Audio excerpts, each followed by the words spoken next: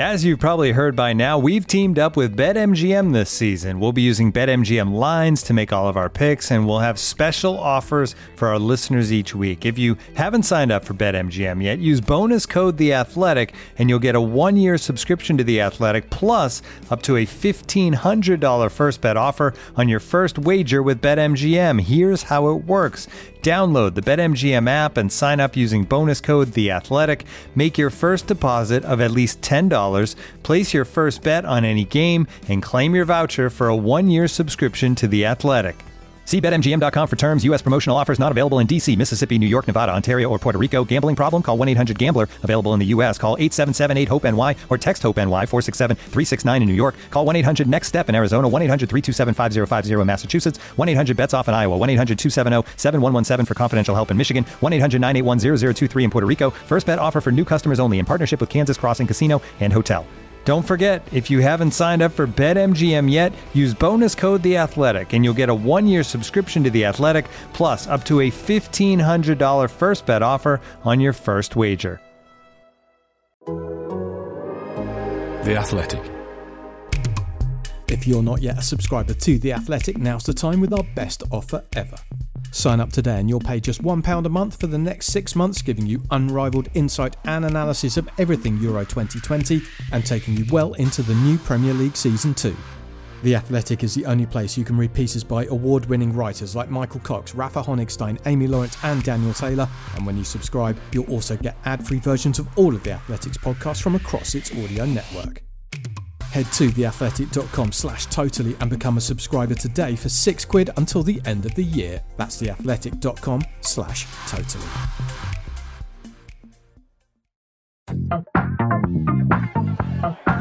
Good afternoon, passengers. This is a pre-boarding announcement for Flight 89E. Please have your boarding pass and identification ready. Baku, Sevilla, Amsterdam, Glasgow, München, Sankt Petersburg, Bucharest, Budapest, Copenhagen, Roma, London. Totally Football Show at the Euros, and we're off. Opening night sees the Italians driving upfield menacingly. Then when they took the ball out of the toy car, they looked even more dangerous, scoring 3, carving up Turkey like it was Natale. Next up, day 2 sees Denmark taking on Finland. Will we see happy Finnish faces in their first ever tournament appearance? Speaking of happy finishes, Juba's Russia face world number 1's Belgium, and Bale Klaxon as the Swiss face any other home nations that may be competing. It's the Totally Football Show at the Euros in association with Paddy Power. Hurrah, listener, and hello to you. Thank you so much for joining us with our coverage of the first day of Euro 2020. Did you catch Friday's opening match? Do you have informed views on the opening ceremony? Well, if not, don't worry. Sasha Gurianov and Duncan Alexander are here to help. We've got James Horncastle pitching up very shortly as well. Sasha, hello, good evening. Hi, James. Hello, and good evening to you, Duncan Alexander. I say good evening because this is just after the final whistle at the Stadio Olimpico. Literally moments later, and we're already analysing. Yeah, hello. And 1 or 2 hours after the rather touching opening ceremony, would you say?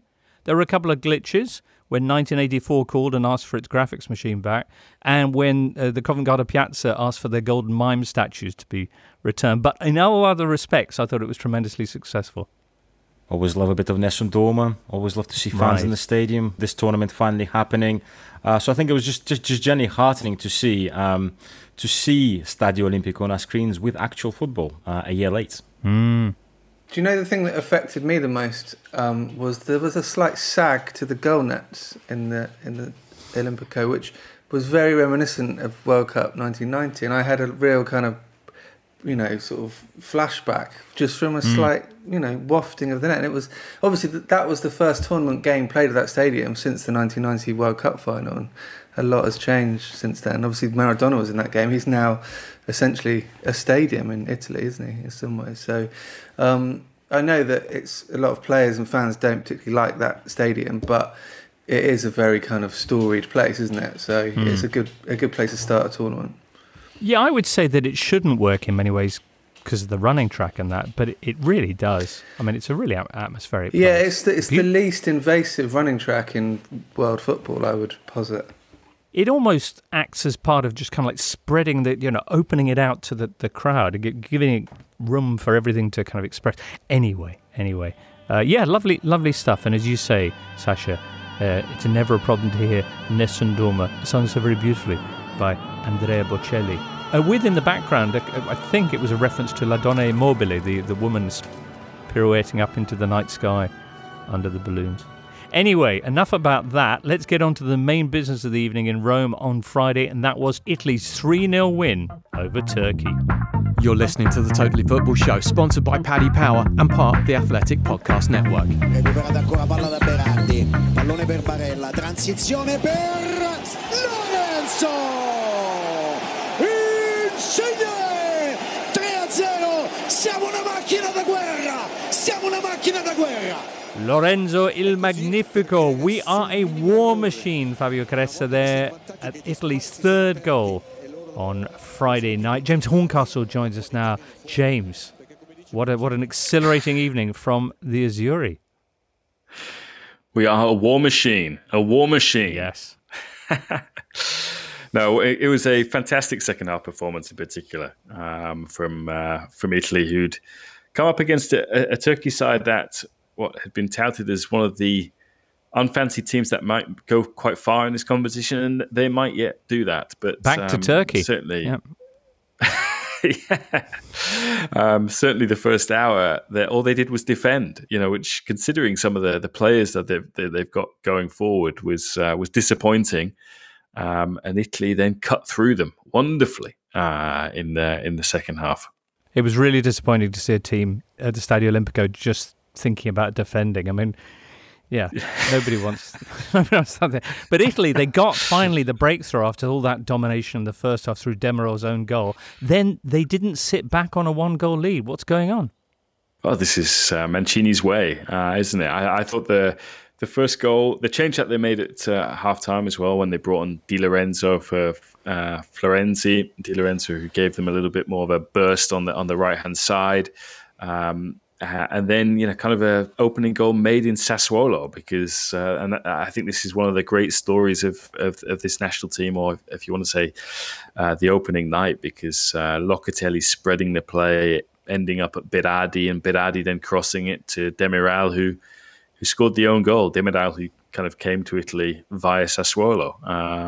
So I think that's kind of amazing, really, that a team from a city of 40,000 people, it's not even a city, has been able to have some kind of a contribution like that. But Spinazzola all night was just absolutely rampant, and I think again goes to show that when he's fit and healthy, he's got that ability to, he's got pace, but he's a guy who plays on the left who's right-footed, loves nothing more than to cut inside and really go at defenders. And ultimately, those combinations between him and Insigne told. Absolutely. Duncan, were you impressed?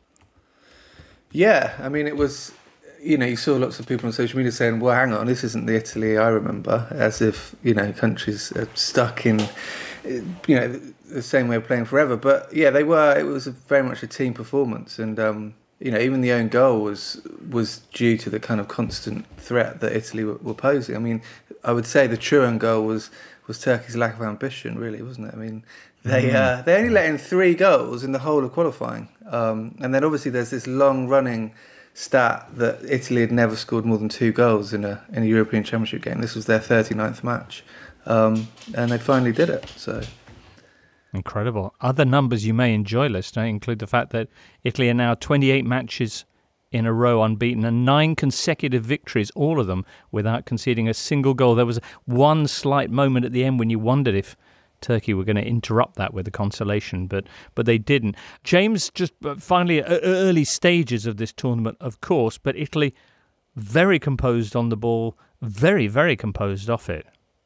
Yeah, and I think you mentioned that streak of clean sheets that they had. It was kind of fun to see at the end, one of the very few chances that Turkey created. Chiellini getting in the way and celebrating like he'd scored a goal, even though his team were 3-0 up. I mean, I think the combination of Chiellini and Bonucci, who, people keep saying, but they've got Chiellini and Bonucci at the back. It's like two of the best centre-backs of their generation who've got, 209 caps between them.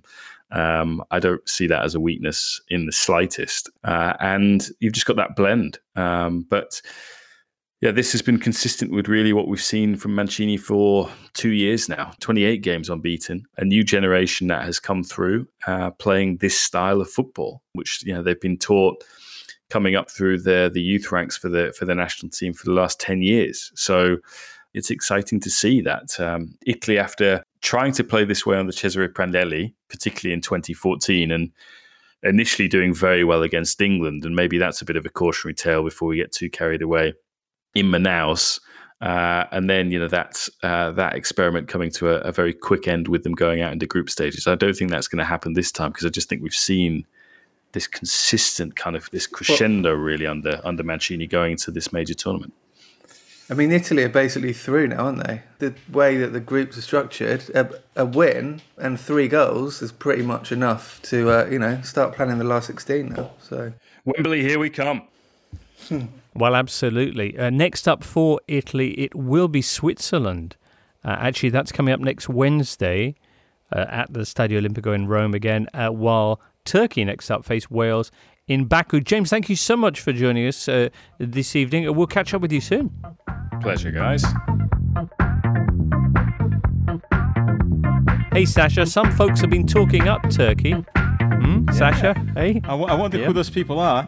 And some folks have also been saying that, Güneş would go quite defensive in Rome and will try to catch Italy on the break. Unfortunately, he did the defensive bit and forgot to do the rest of it. I think you could see in the first half that how deep Turkey was sitting. I mean, it was, I think, 6-3-1. Yakuşlu was dropping back, Karaman was dropping back, and eventually they were just squashed by the pressure that I think they invited upon themselves. I think Italy learned to get around the defence a bit better after half-time. But also you could see that at 1-0, obviously Güneş makes some substitutions to get back into the game. And you could see Barella picking up the ball in a huge amount of space in midfield, where clearly Yakuşlu's gone and there's no structure and they do whatever they want. And I thought the only really player to come out with any credit tonight was Çakır, the goalkeeper. Yes, I mean, he slightly shanked his clearance for the third, but I thought, he looked athletic, his reactions were excellent. And I think, if anything, he was let down by his more experienced defenders. I thought he had a very, very good game today. Well, it might have been very pleasant viewing that for Wales, who, as we mentioned, will be facing Turkey next. I mean, the good thing is it's not over for Turkey. In some situations, they'd be dead and buried now, but they're not. I've still got a really good chance. So, we'll go again. Again, I mean, from Turkey's point of view, you could look at the last 2 games. Turkey might not only need to win 1, maybe with a different goal difference to actually get through. So, it's not the end of the world. Way to ramp up the jeopardy, guys. Excellent. All right. Listener, remember, you can sign up for a subscription with The Athletic for unrivaled coverage of Euro 2020. All the articles, all the podcasts ad-free and Q&As with writers. It's all for just £1 a month. I mean, I'm laughing. £1 a month for your first 6 months. So head to theathletic.com/totally. You can also download The Radar, which is a comprehensive PDF scouting the players to watch at Euro 2020, including Harry Wilson of Wales. So far, we've had 90 minutes. Saturday brings 3 more big mashups. We'll talk about them next.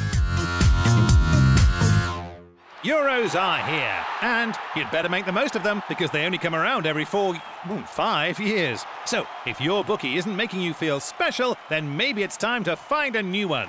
Yep, not so much carpe diem as carpa diem, yeah? If the grass is greener on the other side, come and play on it. If your bookie's not giving you the best rewards, switch and you'll get a completely free £5 bet builder on all England's group games. Paddy Power. Pre-match bet builder bets only. Min 2+ legs online exclusive. Must have previously deposited to avail. T's and C's apply. 18+ begambleaware.org.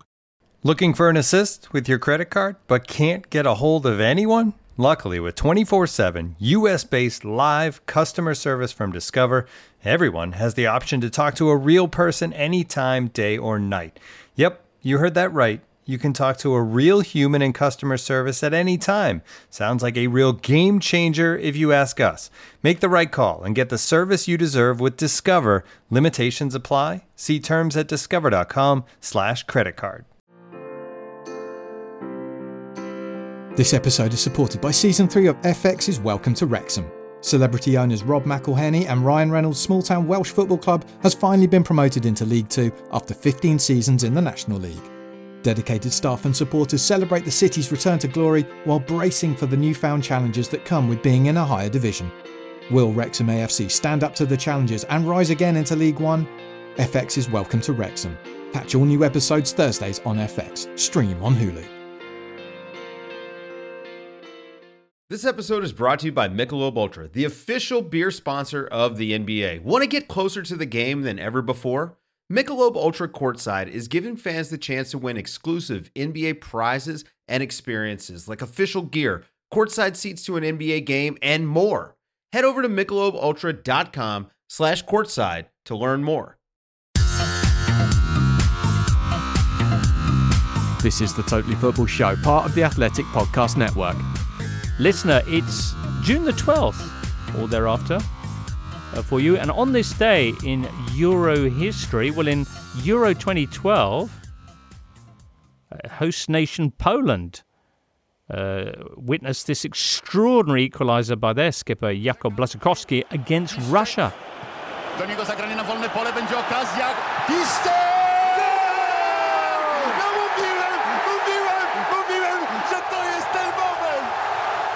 Was it a keenly felt game, that one, against Russia for the host nation? We'll have a listen to the reaction to that goal outside in the fan parks.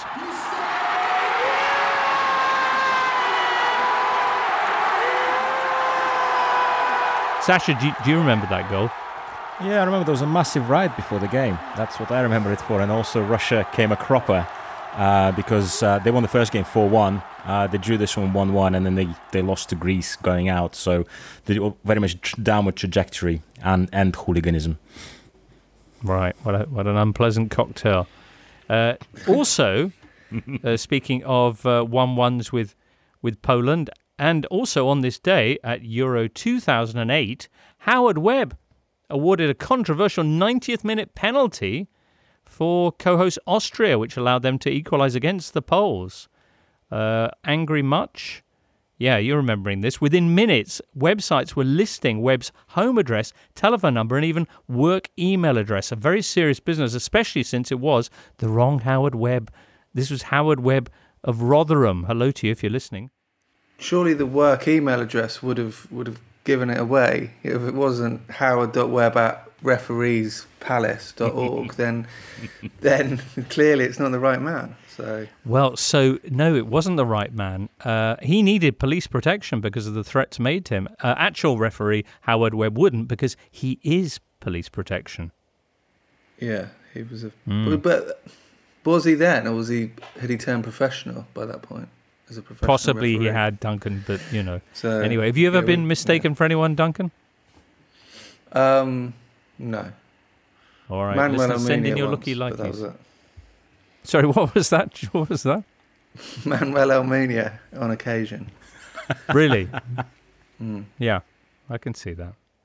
Okay. Well, let's hear what's on the way on this day in 2021. Day 2 of Euro 2020, and at 2 o'clock it's the other half of Group A, Wales, Switzerland. Gareth Bale leading the Dragons in their bid to be, well, this year's Wales. At 5, Group B gets underway, and so does Finland's first ever tournament game. It's against Denmark. They're the finish, but how will they start? Then at 8 o'clock, also in Group B, it's Sasha putting the bins out as top-ranked Belgium take on Russia. Are you nervous, Sasha? No, not at all. I think I don't feel allegiance to like a particular national side in the big tournaments anymore, to be honest. It's kind of dissipated with years.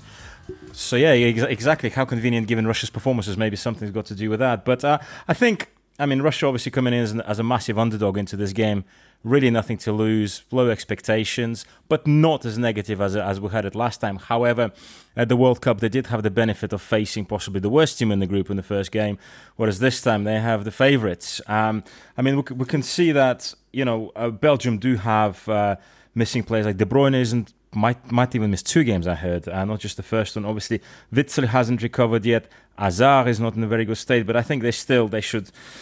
What are they going to have? Meunier, Dendoncker, Tielemans, Torgan Hazard across the midfield, Mertens, Lukaku, Carrasco up front. I think Russia are going to be struggling in this one. Okay. You will have home advantage, but Belgium, on the other hand, have already beaten you 3-1 and 4-1 in the qualifying games for this tournament. Yeah, one of those games famously, it was De Bruyne who ran the show. And of course, Belgium know St. Petersburg quite well. That's where they beat England, in the third place playoff. And Russia also, I think, see Belgium as a bit of a bogey team over the years. I remember 2002 World Cup, they lost out to them. And of course, Soviet Union's most famous defeat, 1986, last 16, when they lost 4-3. And there was controversy because of possible offside goals. And the Russians were furious. And Bilano scored a hat-trick, but the Soviet team went out. And that was probably one of the most keenly felt defeats in Soviet football's history. So there's plenty of history there, but I think they're just on different levels, the two sides. All right, well, we'll see. Duncan, are you looking forward to this one? Yeah, it'd be interesting to see Belgium. Sasha's mentioned the absences there, but they've got 4 players with more than 100 caps. This is arguably one of the most experienced international teams to ever turn up at a tournament. But it reminds me a little bit of England in the 2010 World Cup, where it was such an established set of players, but they had the golden generation was slightly, tailing off a little bit. And to be fair, I don't think Belgium are going to play like England did at the 2010 World Cup, but they are an experienced team. But sometimes experienced teams can be, run ragged in tournaments. So possibly not Russia, but I think someone in this tournament has definitely got the capability of giving Belgium a pretty difficult time. We shall see. Okay, 8 o'clock this evening. Sasha? One thing I would add, there is talk in Russia at the moment of playing Kuzayev, Ozdoev, Zobnin and Golovin, all of whom on paper might end up in central midfield. So if you had 4 against 2, of course I'm being slightly ridiculous here, maybe they're going to try to knock the living daylights out of Dendoncker and Tielemans, but I think it's a very long shot. Okay, all right. Well, earlier on, also in Group B, there's this Nordic thing between Denmark and Finland, which could be very interesting. Denmark, a lot of people's picks as dark horses, just as Turkey were, while Finland, a.k.a. the Eagle Owls, are playing in their very first men's tournament ever. How are they going to do? We caught up with former Finnish Football Writer of the Year, Ari Virtanen of Helsingin Sanomat, at the airport on his way to Copenhagen for the game. Ari, thank you so much for spending your time in between airplane rides with us. A lot of people have made the comparison with Iceland at the last European Championships, who had such an extraordinary run in their first tournament. Can Finland have that kind of a run? I doubt that. I'm sorry to say, but it's of course possible. There are some factors that remind me of Iceland in this team. For example, a lot of the key players were sent away or were invited to foreign clubs when they were 16, 17, 18 years old. Same as with Iceland team. And then we are also massive underdogs in this tournament. So that reminds of Iceland, of course. But, with this tournament format, it's always possible that Finland can win one game and then we are through to the playoffs. Absolutely. Finland, after all, a team who last November defeated the world champions France 2-0 in Paris. That gives a huge amount of self-confidence to the team, and it did give it to the team and to individual players like Marcus Forss of Brentford, who scored in his debut, and also Onni Valakari, who also scored in his debut. He plays in Pafos, by the way. Excellent. It's a tough start for Finland in this first tournament for Suomi. You've got Denmark in Copenhagen, which you're on your way to right now, Russia in St. Petersburg, and then the world's top-ranked nation, Belgium. Now that you say it, it seems like an impossible group. Denmark is a fierce opponent, and their attacking game is admirable. And I think on the paper, Russia is the easiest opponent of these three teams.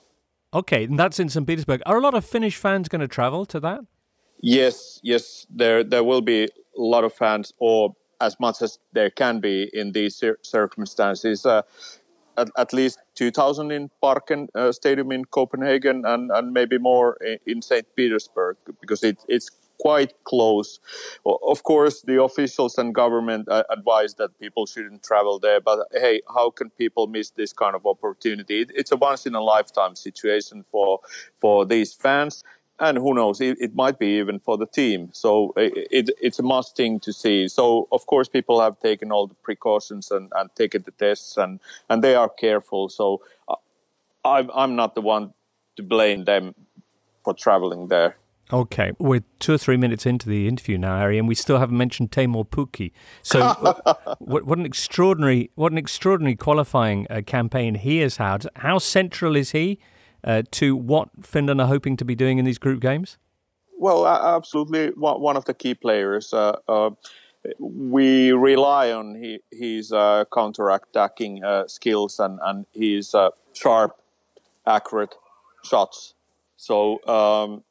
Of course, there are good strikers in the team as well. I think we haven't had this kind of striking power for decades. We have 2 Premier League goal scorers and also 2 Bundesliga goal scorers there in the team. So I'm not sure. This might be a unique situation. There was once a time when there were Shefki Kuutsi, Mikael Forsell, and Jonathan Johansson, and also Jari Litmanen in the team. So this is certainly good enough team what comes to attacking. We might be a bit of a short of good enough players in the midfield. The defense is really solid, although the club names of the players don't impress much. But anyways, they play well together. Ari, you said it's a once-in-a-lifetime chance for the fans and possibly for the team as well, possibly for journalists following Finland as well in this tournament.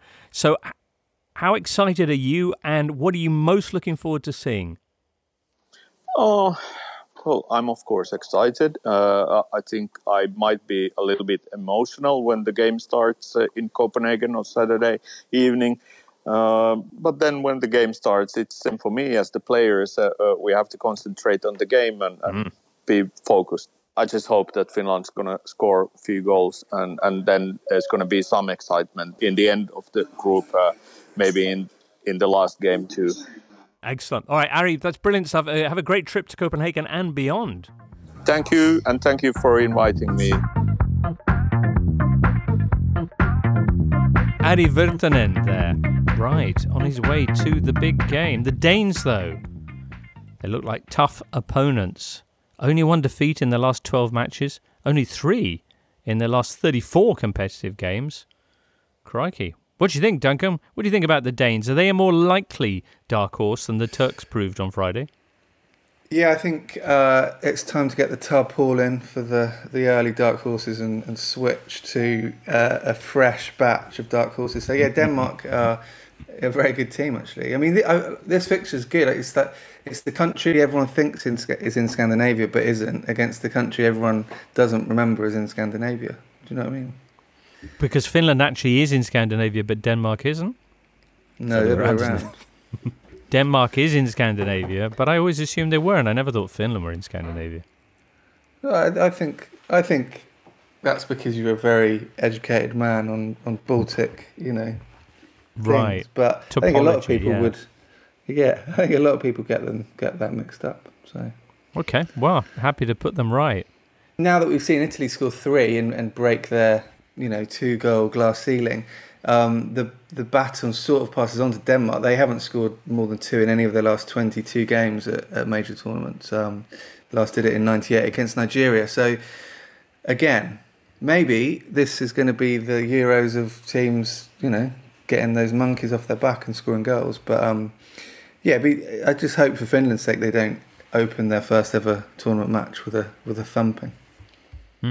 We did speak about the remarkable Danish spine going into this tournament. Of course, questions over the actual strikers. But I think maybe Jonas Wind, 22, playing at his home ground, FC Copenhagen, obviously play at Parken Stadion, and maybe he can be that extra factor that adds a bit of an extra punch for them up front. But particularly as he is, even though Finns think they have a good defense, I think with Eriksen's passing and bit of grit in the Danish midfield, I think they could probably set Wind up on his way to actually cause some trouble for the Finnish defence. A mighty Wind. All right, excellent. Well, that's Group B anyway. There's another game that takes place on Saturday, and it comes from the other half of Group A, the early kickoff, in which Wales will be taking on Switzerland all the way over there in Baku, Azerbaijan. Switzerland, who in the first of our preview shows, which are well worth going back to and enjoying if you haven't already, Tom Williams described Switzerland as being the Mexico of UEFA, because they tend to make it to the finals without really denting the knockout stages. Could this be the year they get it right, though? What do you think? Is that the dark horse klaxon going off again? Might be. Well, it is a little bit. So they made the round of 16 under Petkovic in 2016. They then made the Final Four of the inaugural Nations League, and they got a pretty interesting set of players. Yeah, they're an interesting team. I mean, I'm not expecting this game to be a classic, I'll be honest. I mean, they went through their group in 2016, Switzerland, by scoring 2 goals and letting in 1, which is, in 3 games is not loads of goals. And Wales only scored 10 goals in qualifying. We spoke about Teemu Pukki a minute ago, and he scored as many goals in qualifying as Wales did in total. So it's, 2 teams that will probably, particularly now, I think this is what's interesting about tournaments as well, is now they've seen Turkey lose to Italy. A draw is not that bad for both these teams, particularly, Turkey are on -3 goal difference now. So even if you lose 2-1, 3-2, probably more likely 1-0, that's not going to be that bad a result when you know what's happened elsewhere. So how will it affect the players? Well, that remains to be seen. You were enthusing about Denmark, Duncan. Let's just remind ourselves that Switzerland actually topped Group D of Euro qualifying for this tournament ahead of Denmark. So they are better. Sasha. Yeah, I'm looking at this. And I saw Switzerland play at Euro 2016. I went to Lens to see them play against Albania, which was quite a curious game because the entire Swiss midfield was actually ethnic Albanians. So it was like 16 ethnic Albanians on the pitch. And how Albania could have wished they could have had that midfield basically in that game. So I thought Switzerland were comfortably better, but they were not spectacular up top. And I think there was always questions about Seferovic. Basically, whether he is a consistently good high-level striker. I think in 2016 he was sort of struggling for goals, I think, at Eintracht Frankfurt. And I think at Benfica he's kind of decent every other season. But I look at this game, and as you were talking about the goal differences and stuff, I'm just thinking 0-0. And I think 0-0 would actually suit both teams. But you have to bear in mind that after this game, these 2 teams then have to play Turkey in Baku. And playing Turkey in Baku will be like playing Turkey away, effectively, because there's going to be vociferous home support for Turkey in Baku. So maybe that might encourage one of them to go for it. Or alternatively, they might think, well, we'll get a 0-0 here. We saw the loss of organisation that Turkey suffered today. Turkey would have to come at us, just hit them on the counter. All right. Wales, who were the fairy tale story of the last Euros, how much of that pixie dust do they still have about them for you, Duncan? Probably not quite as much. I mean, there's questions about Gareth Bale, about how, can he do what he did 5 years ago, isn't it? And then, same with, Aaron Ramsey as well. Ramsey was brilliant. I mean, people forget how good he was in the last Euros. He assisted 4 goals in a tournament, which is pretty rare to do. But yeah, they're organised. I mean, again, I think a lot of these teams, you can't really kind of, everyone's talking about Turkey and saying, they're dark horses, they're blah, blah, blah. We saw tonight that actually stepping up into a tournament is a different thing. And, maybe one of Wales or Switzerland will panic and turn in a terrible performance. But yeah, we'll have to wait and see. Yeah, one thing I would add as well. So the kickoff is 5 o'clock Baku time. I think it's going to be high 20s, possibly low 30s out there. Another reason why, I don't expect particularly flowing football from this one. I see. All right. Well, should you choose to watch it, and I think probably after that opening ceremony and opening game, we're all enthused to see as much of this tournament, which is suddenly happening all around the continent. Caught me a little bit by surprise. I must admit. We all knew Euros were coming, but to suddenly see an international tournament taking place in all its glory was it was pretty neat. It kicks off at 2 o'clock, very much UK time, but your listener, you might be somewhere else more exotic. I don't know. Let's get some odds for Saturday from Paddy Power. It's over to producer Ben. Thank you very much, Jimbo. Well then, listeners, we're back. This is producer Ben, and I am on the line with Jason Murphy from Paddy Power. Jason, I want to look ahead to Saturday's games, please. And with apologies to our Malaysian listeners, because I believe the surname of Timu Puki from Norwich is a swear word over in Malaysia. I fancy him to have at least one shot on target, or quite literally one shot on target in that game against the Danes. Am I right here? Yeah, for Pukki to have one shot on target in the match, it's 8-13. What we just, we always want to advise listeners, if you're having a bet with Paddy Power, be informed and think about the angles.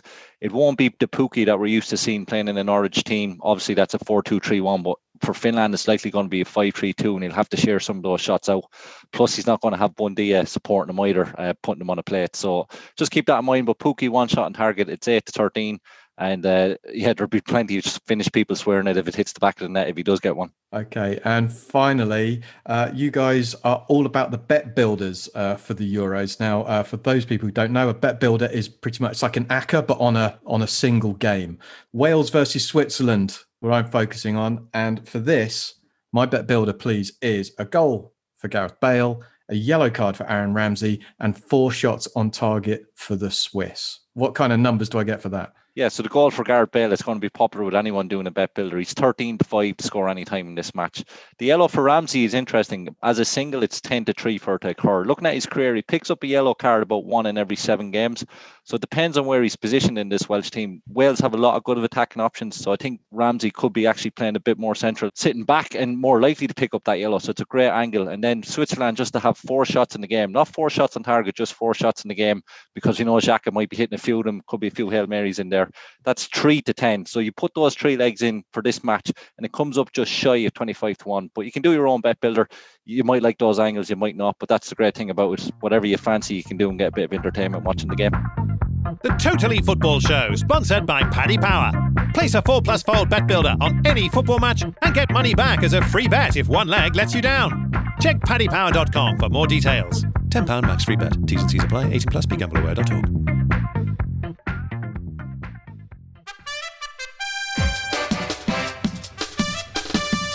Hello, I'm Mark Chapman, host of The England Show, brought to you daily throughout Euro 2020. I'll be joined by writers from The Athletic and special guests to bring you unrivaled coverage dedicated to the England team this summer. So for expert insight into Southgate's squad and post-game reaction to all the games, search for The England Show wherever you get your podcasts or via The Athletic app. When you need mealtime inspiration, it's worth shopping Kroger, where you'll find over 30,000 mouth-watering choices that excite your inner foodie. And no matter what tasty choice you make, you'll enjoy our everyday low prices, plus extra ways to save, like digital coupons worth over $600 each week. You can also save up to $1 off per gallon at the pump with fuel points. More savings and more inspiring flavors make shopping Kroger worth it every time. Kroger, fresh for everyone. Fuel restrictions apply. On Apple Podcasts, Spotify, Smart Speaker, and now ad-free on The Athletic, this is the Totally Football Show with James Richardson. Sasha. I was just going to mention something about Baku and today's Wales-Switzerland game. One person who was supposed to be there commentating on the game was Match TV's Mikhail Mosakovsky. He turned up at Baku airport, was stopped and turned around and put on the plane back to Moscow. Reasons for this given as other reasons.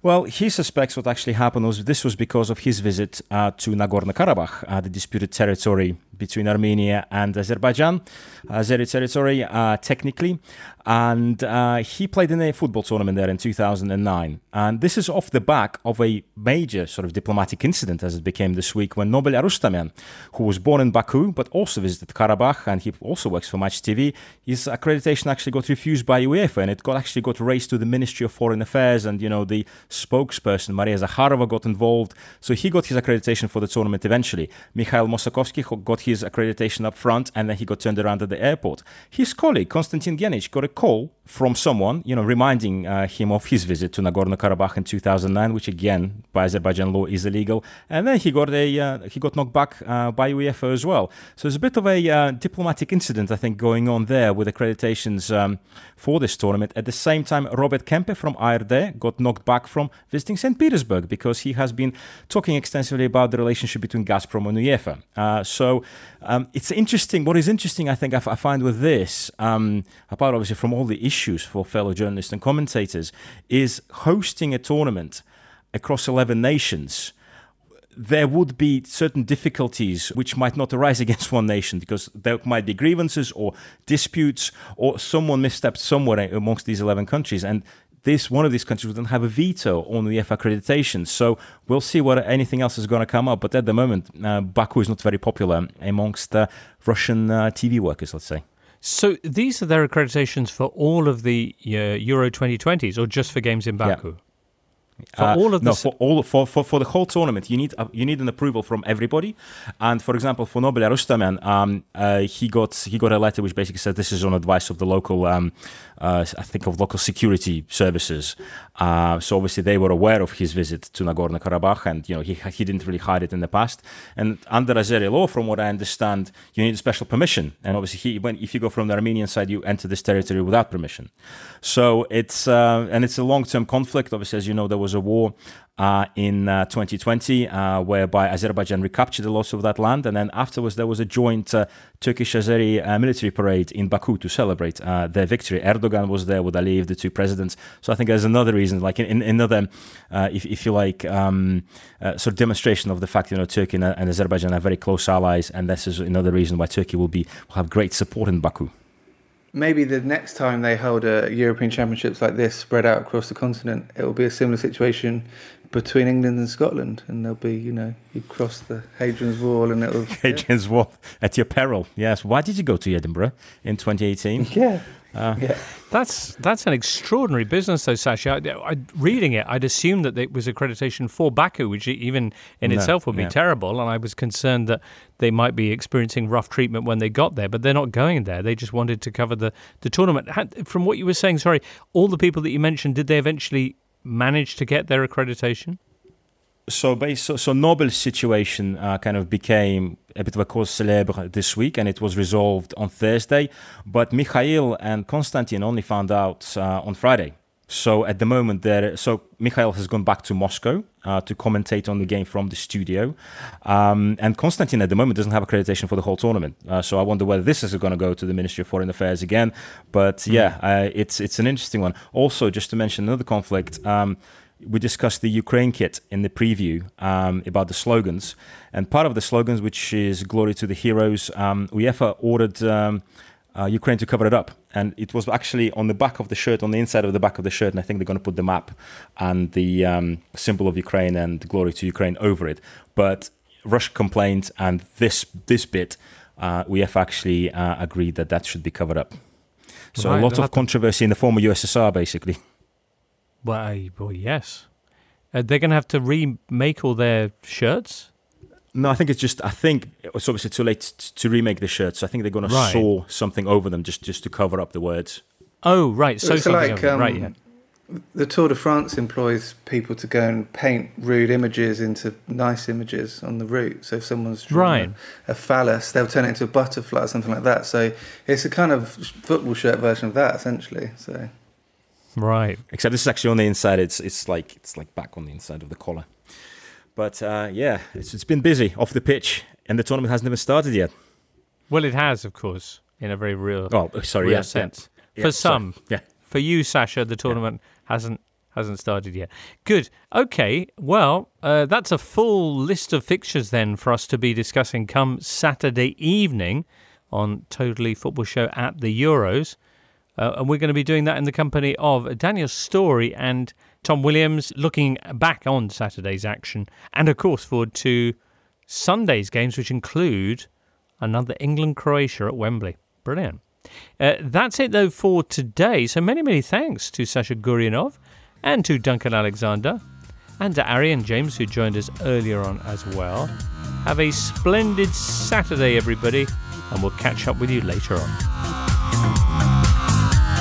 You've been listening to The Totally Football Show, part of the Athletic Podcast Network. Head to theathletic.com/totally to find out all the latest subscription offers. The Totally Football Show is an Athletic Media Company production and sponsored by Paddy Power.